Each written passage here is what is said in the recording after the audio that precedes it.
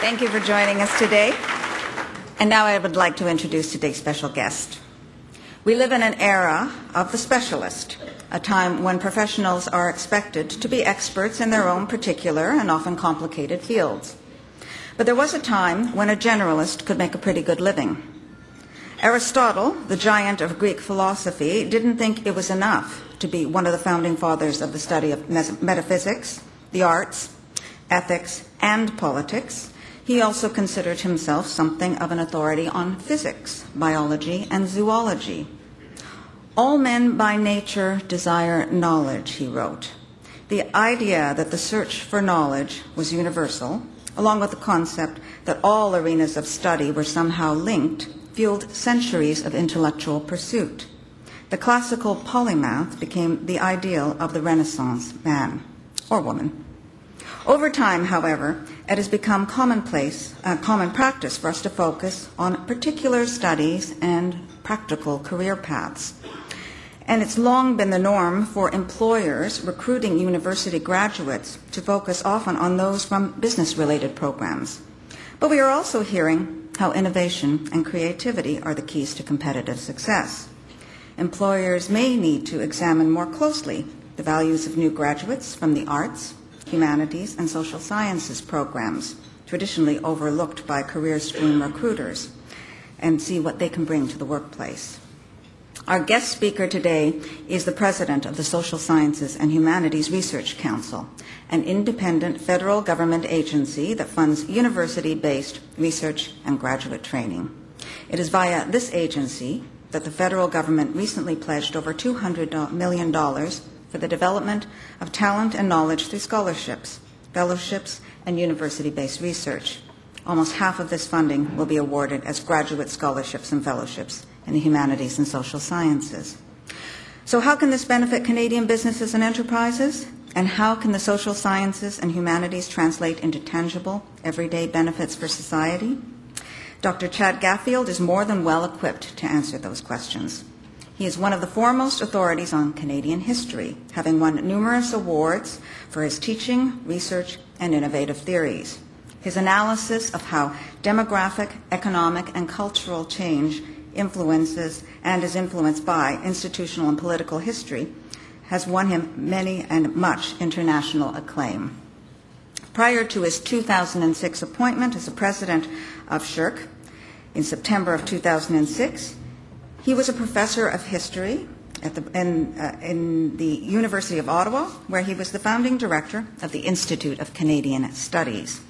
Please join me in welcoming our guest speaker, Dr. Chad Gaffield, president of the Social Sciences and Humanities Research Council of Canada, as he discusses and answers your questions on a new consensus for building Canada's competitiveness in the 21st century.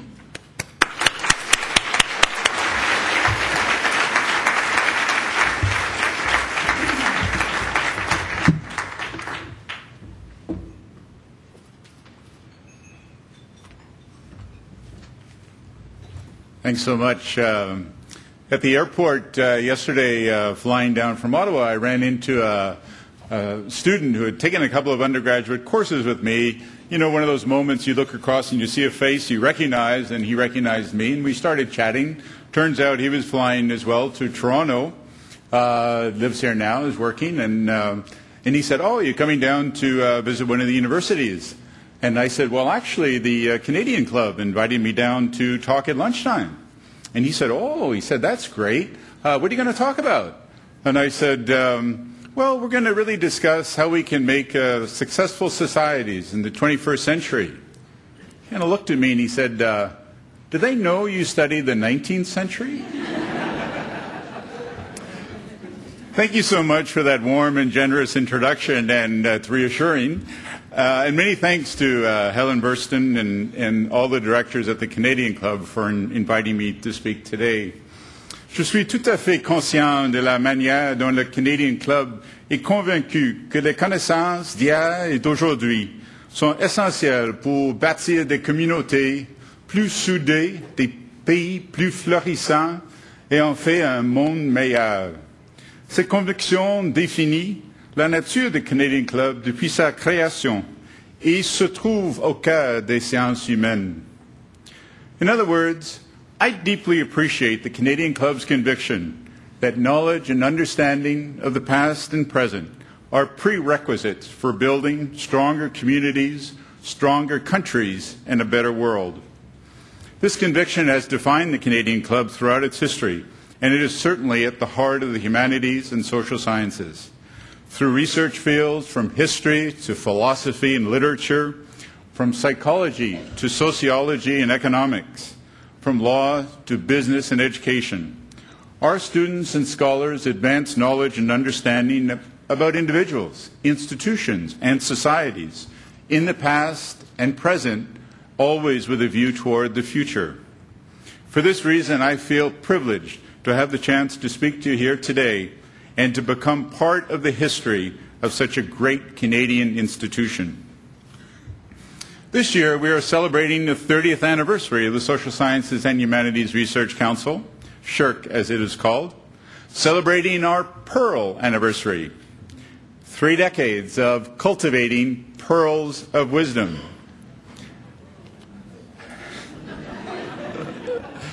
I'd like to give special thanks to colleagues and friends at the head table for taking time out today. And I'd like to especially say how thrilled I am with the high school students that have joined us here today.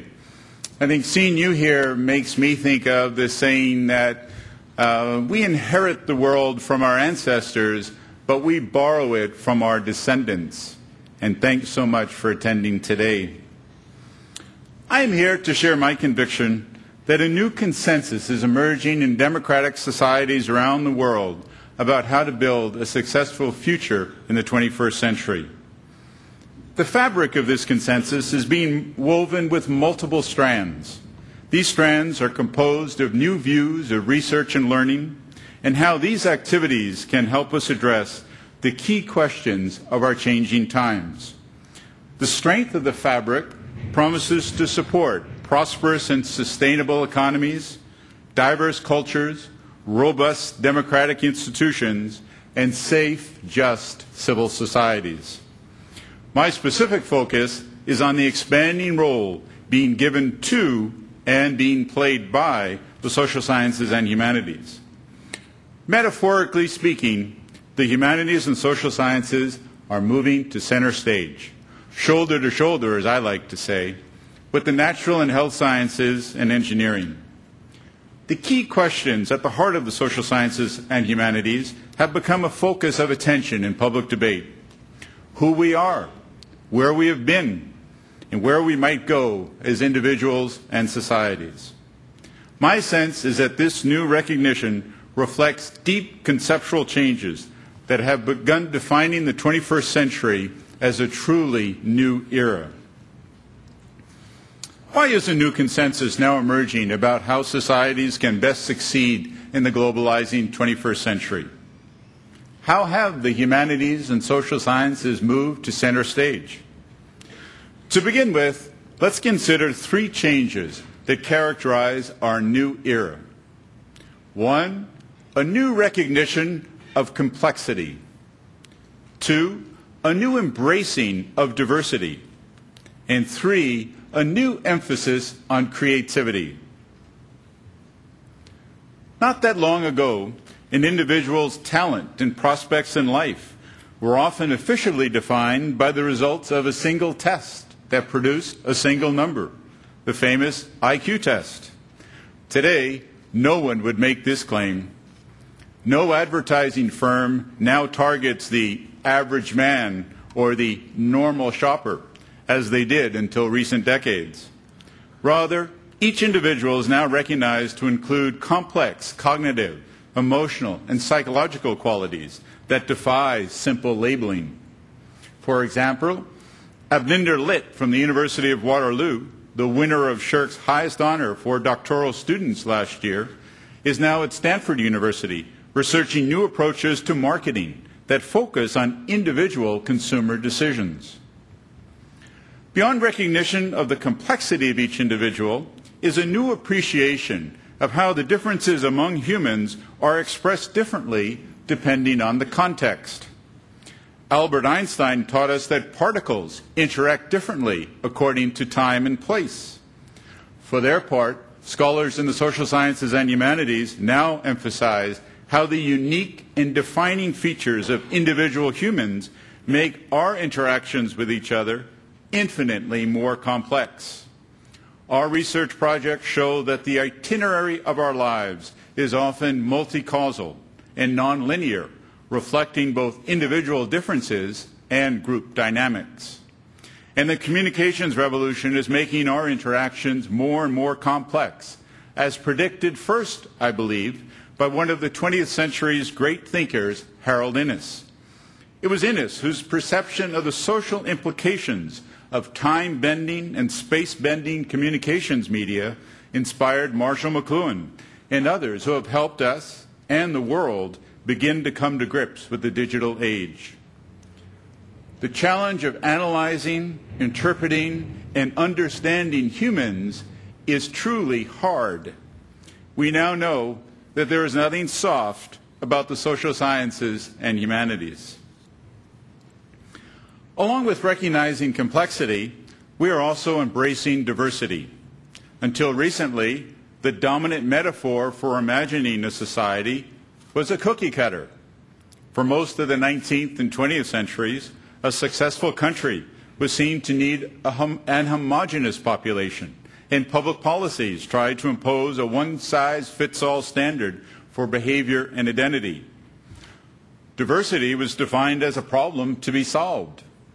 In contrast, researchers have now taught us that all societies have multiple origins, multiple identities, depending on who is defining them and what criteria are being used. We now recognize that no single perspective can hold all the answers. Societies around the world now deeply regret the oppressive efforts of past decades to make everyone conform to the dominant culture.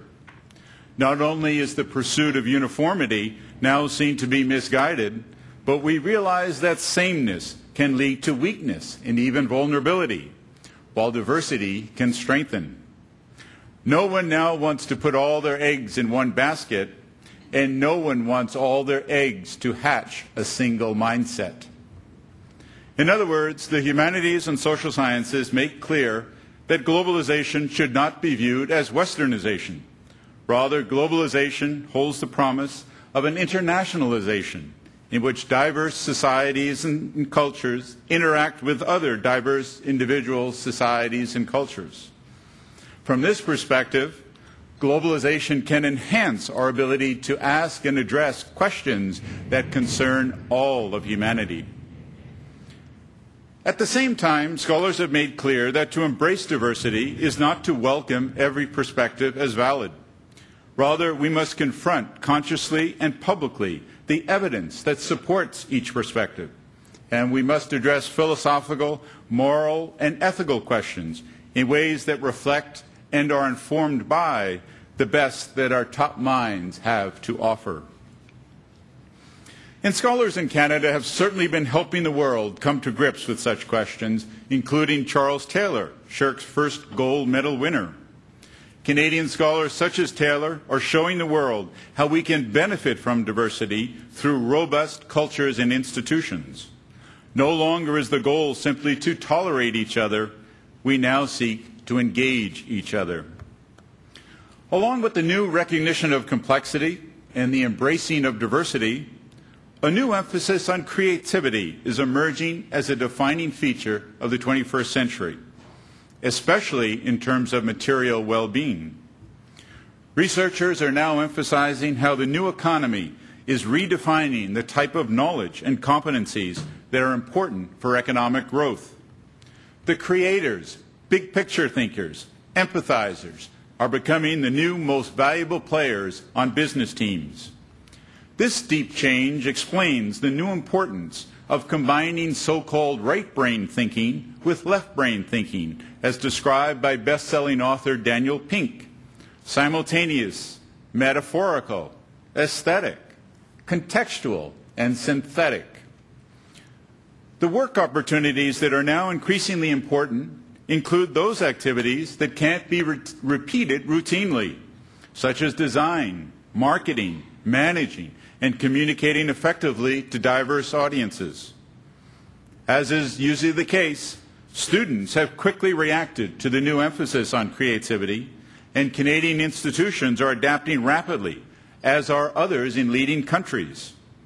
In the United States, 20 universities offered graduate programs in fine arts in the 1980s.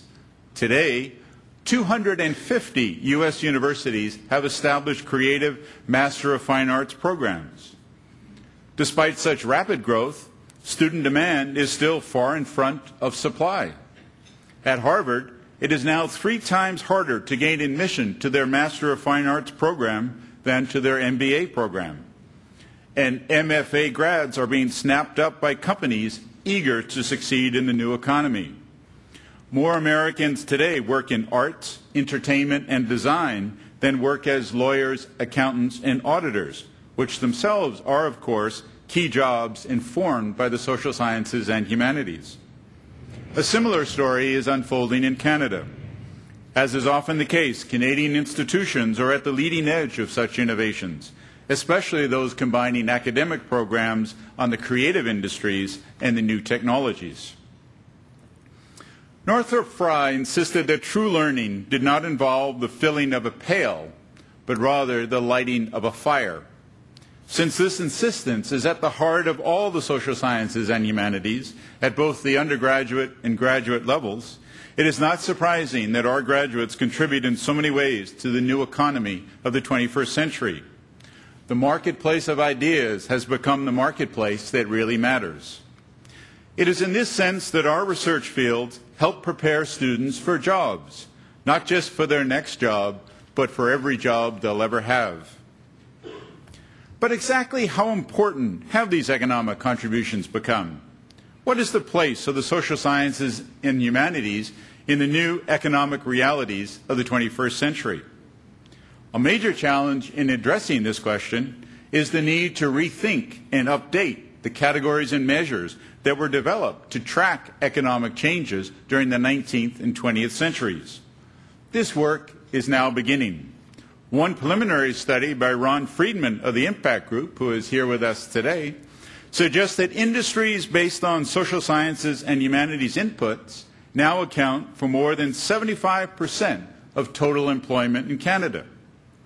3/4 of all jobs now involve activities that are studied and informed by our research fields.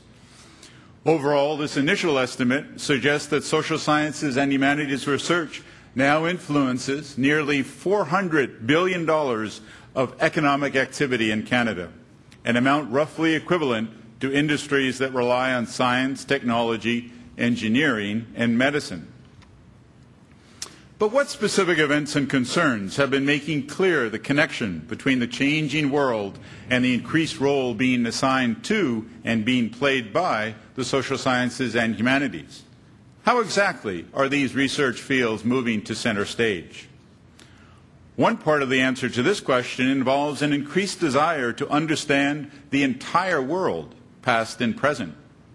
For example, a number of Canadian universities had developed world-class expertise in Islamic studies by the time of September 10, 2001. On that day, some people might have wondered why that expertise was so important. But the next day, it became clear to everyone. Scholars of history, religious, and cultural studies instantly became key figures in public debate in policy discussion on 9/11. As the saying goes, the afternoon knows what the morning never suspected. But our research community was prepared. In similar ways, the social sciences and humanities have made special efforts to contribute to knowledge and understanding of pressing social issues. For example, scholars in the early 1980s focused on Canada's aging population. Their research began informing public debate about the viability of pension plans, compulsory retirement, the care of the elderly, and numerous other topics. The impact of their research has been significant. Overall, Canada is becoming an older society much more smoothly than most observers predicted 25 years ago. Pension plans have not all gone bankrupt, at least not yet. Retirement legislation has been changed, and much more appropriate strategies are being pursued to care for the elderly. In addition to cultural and social issues, the humanities and social sciences are now also contributing to what were once considered strictly biomedical challenges. And here again, Canada has played a leading role. In the 1970s, the medical school at McMaster University revamped the admissions criteria and the curriculum to encompass a people-centered, interdisciplinary, and problem-based approach to health. Today, the incoming class at McMaster's DeGroote School of Medicine includes students who have majored in music, accounting, history, yay, and other programs in the social sciences and humanities. This approach has become familiar in universities across Canada and around the world. And students in medical schools now often take courses in narrative medicine, where they learn how to benefit diagnostically from skillful literary analysis of a patient's story.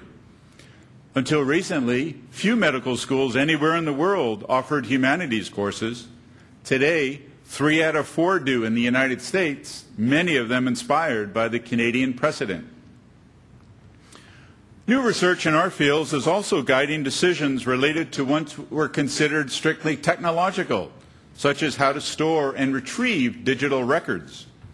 Canadian scholars are leading interdisciplinary, international efforts to create guidelines and standards for digital records, and their recommendations are being implemented by governments, industry, and the makers of technology around the world.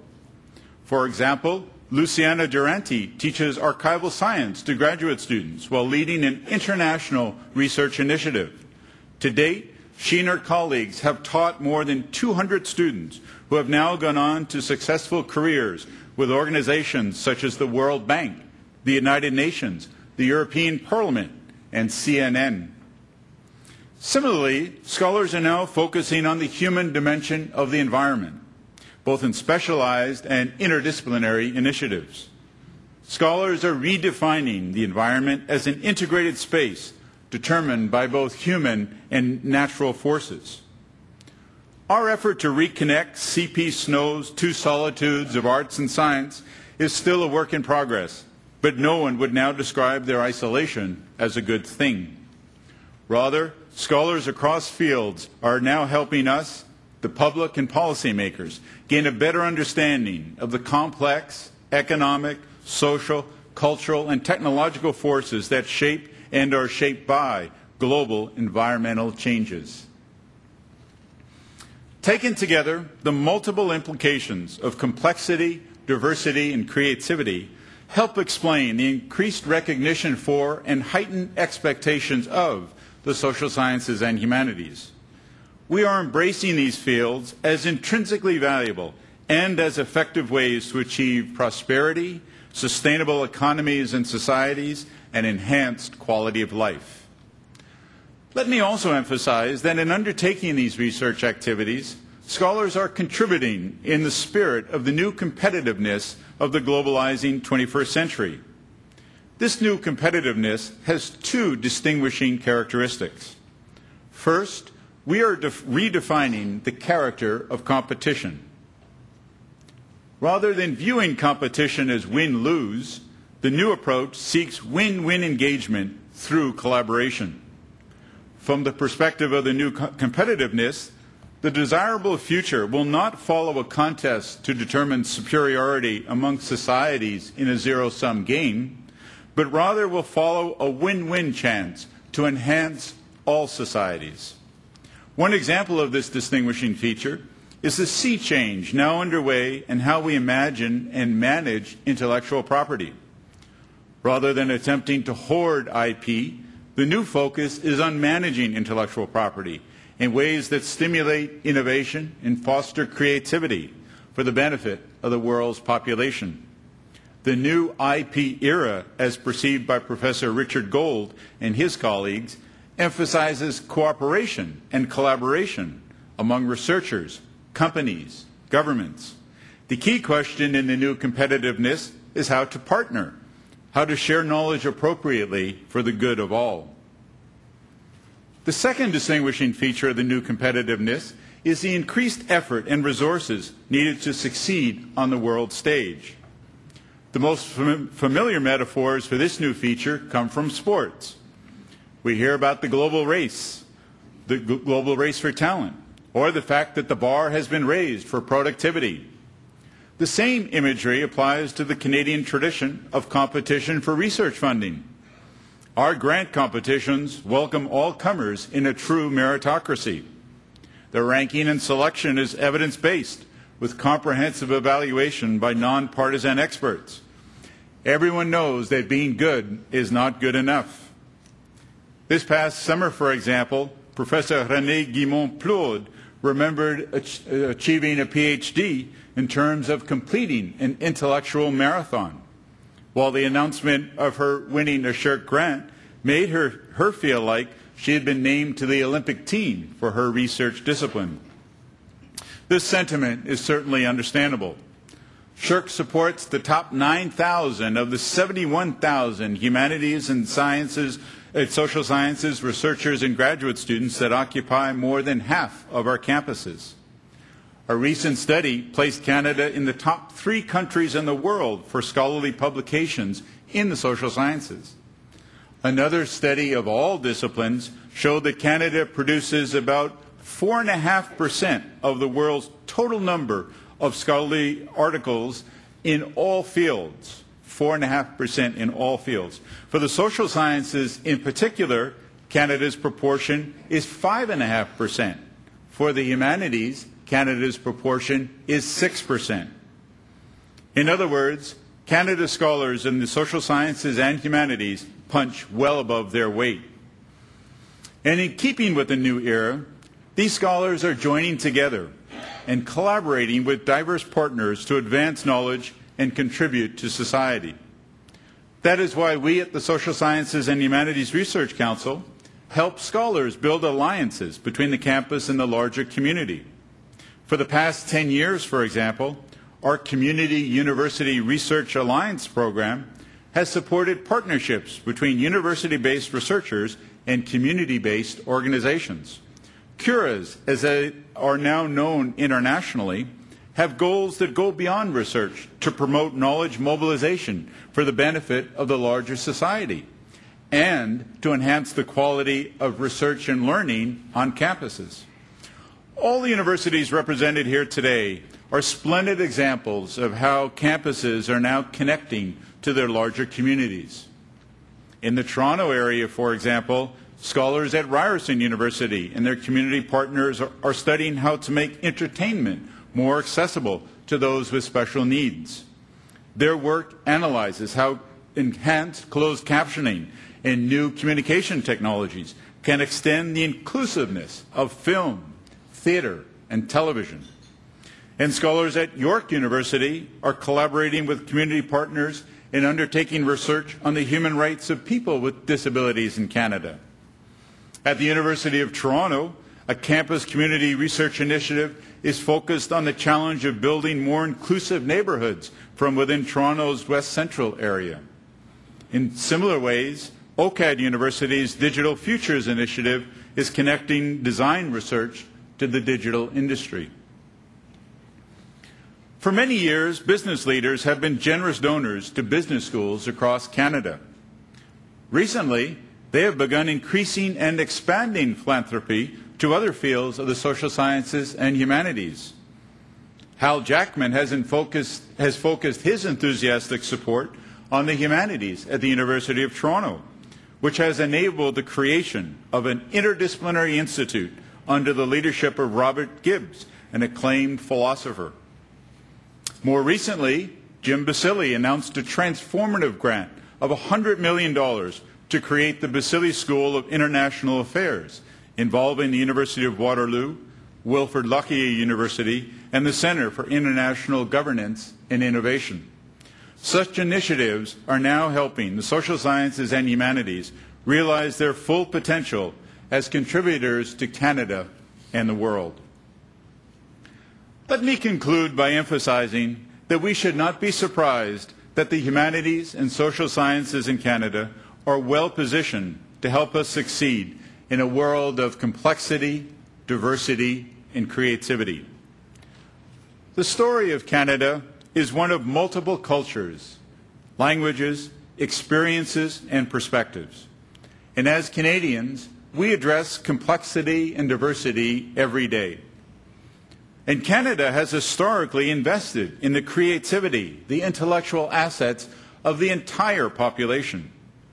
Yes, we have been successful hewers of wood and drawers of water, but we have also been deeply committed to developing our human capital. In the 19th century, public schooling helped Canada become one of the most literate societies in the world. In the 20th century, public universities spread from coast to coast and have produced graduates whose diplomas are recognized internationally as first-rate. In my own case, I consider myself profoundly fortunate to have received an undergraduate and graduate education in our public universities. I know that my story is characteristic of thousands of us, including so many of you here today. And it says something important about Canada. And since the 1960s and 1970s, we have built a made-in-Canada curriculum for elementary and high schools and have provided support for unprecedented research intensity in Canadian universities. Together with related developments both on and beyond the campus, Canada has developed a distinctiveness that is praised internationally. In other words, the story of Canada is the story of complex, diverse, and creative people, of a country that was thereby able to blossom during the 20th century. I think the evidence is now clear that Canada's success thus far has been enabled by investing in people, intellectual assets, human capital, the best natural resource, and by investing in research about who we are, where we have been, and where we might go. One key result is that we demand quality, genuine quality, for our businesses, our institutions, our neighborhoods, our communities. We're demanding of the type of society we want to live in. We are demanding of each other. We engage each other. We demand the best of each other, though not at the expense of each other. In other words, Canadians are well positioned to draw on the past and present to face the future. It is for all these reasons and many more that the social sciences and humanities are now moving to center stage, helping us build a world of prosperous and sustainable economies, diverse and strong cultures, robust democratic institutions, and safe, just civil societies. By working together across campuses, communities, and internationally, we can ensure that our descendants will look back on us as the founders of successful societies in the 21st century. Thank you very much.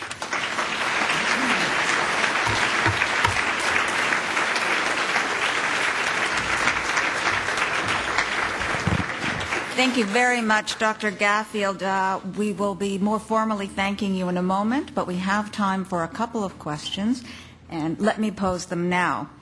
First, drawing on your background as an historian, can you tell us what it takes to thrive in the 20th century versus what it took in the 20th or in the 19th century? What are the distinctive differences today? Well, that's a big question. The first thought that jumps to mind, though, last week I had a chance to see an interview with one of the vice presidents of Vale, the Brazilian mining company that's become so globally important. And he was asked, now that that company is around the world and is growing so quickly, what are the three big challenges that he and his other managers are really preoccupied with? He said, 1, human capital, 2, cultural integration, and 3, risk management. And as he was talking about their importance, I was instantly thinking about research projects, about our fields that really focus on those questions. One that jumps to mind, for example, is Grégoire Murray at the Université de Montréal. He and his colleagues, 70 colleagues, are trying to come to grips with the changing workplace, and many of the words I think are around the new sense of complexity, diversity, and creativity, and that's why actually the book that you got today, I think it captures a little bit some of the ways in which I think researchers are trying to come to grips with the changing workplace and what that means both for Canada and globally. Thank you. Now another question, and this connects with our young people in the audience today, who you mentioned. We have high school students who are joining us. And what 2 or 3 pieces of advice would you offer them about preparing for successful lives and careers? Well, the first I think thing that jumps to my mind is how risky it is to give advice, particularly when it's not asked. And I also know as an historian, our ability to predict what's going to be good 10 years from now in any society is not great. But maybe in that context, 2 things jump to mind. I would say when people say to you, what are you going to do? Interpret that question in terms of what are you going to do next? And then choose something to do next that has meaning and significance for you, whatever that may be. So that's, I think, the first thing is to focus on what to do next. But combining with that, I think the second piece of advice I would give is do it, whatever you choose, to the absolute best of your ability.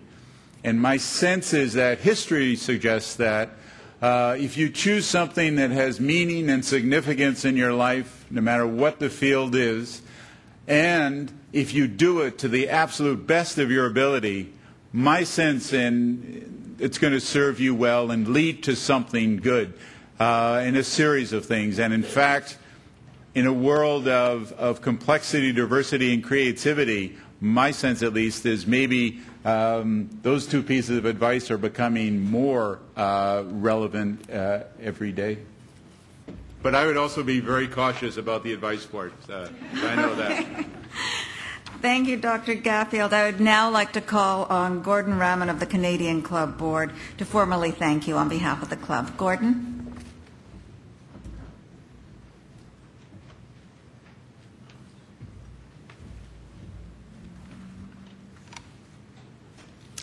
Thank you, Dr. Gaffield, for joining us here today and for your fascinating thoughts. As Dr. Gaffield has well illustrated, the humanities, arts, and social sciences can play a critical role in solving our most pressing real-world problems. The challenges that face us, demographic, environmental, political, economic, are many and complex. We cannot limit our approach to solving them. Our only hope of resolving them is through a multidisciplinary effort. Social sciences and the humanities are disciplines with intrinsic value because they give us pleasure, meaning, and inspiration. But they also offer the knowledge vital to creating an innovation system that is truly inclusive, democratic, and just. Today, as in Renaissance times, another era of great change and innovation, a well-rounded, educated human being ought to be knowledgeable about a variety of areas and, of course, be skilled as thinker, communicator, and leader. The study of social sciences and humanities can be among the essential building blocks for success across the academic, public, private, and not-for-profit sectors. History shows us that wisdom can flow down to us through the ages from many varied sources. If we open our eyes and minds to this wisdom, we might all profit. As Sir Isaac Newton once famously said, "If I have seen further than you, it is by standing upon the shoulders of giants." Thank you.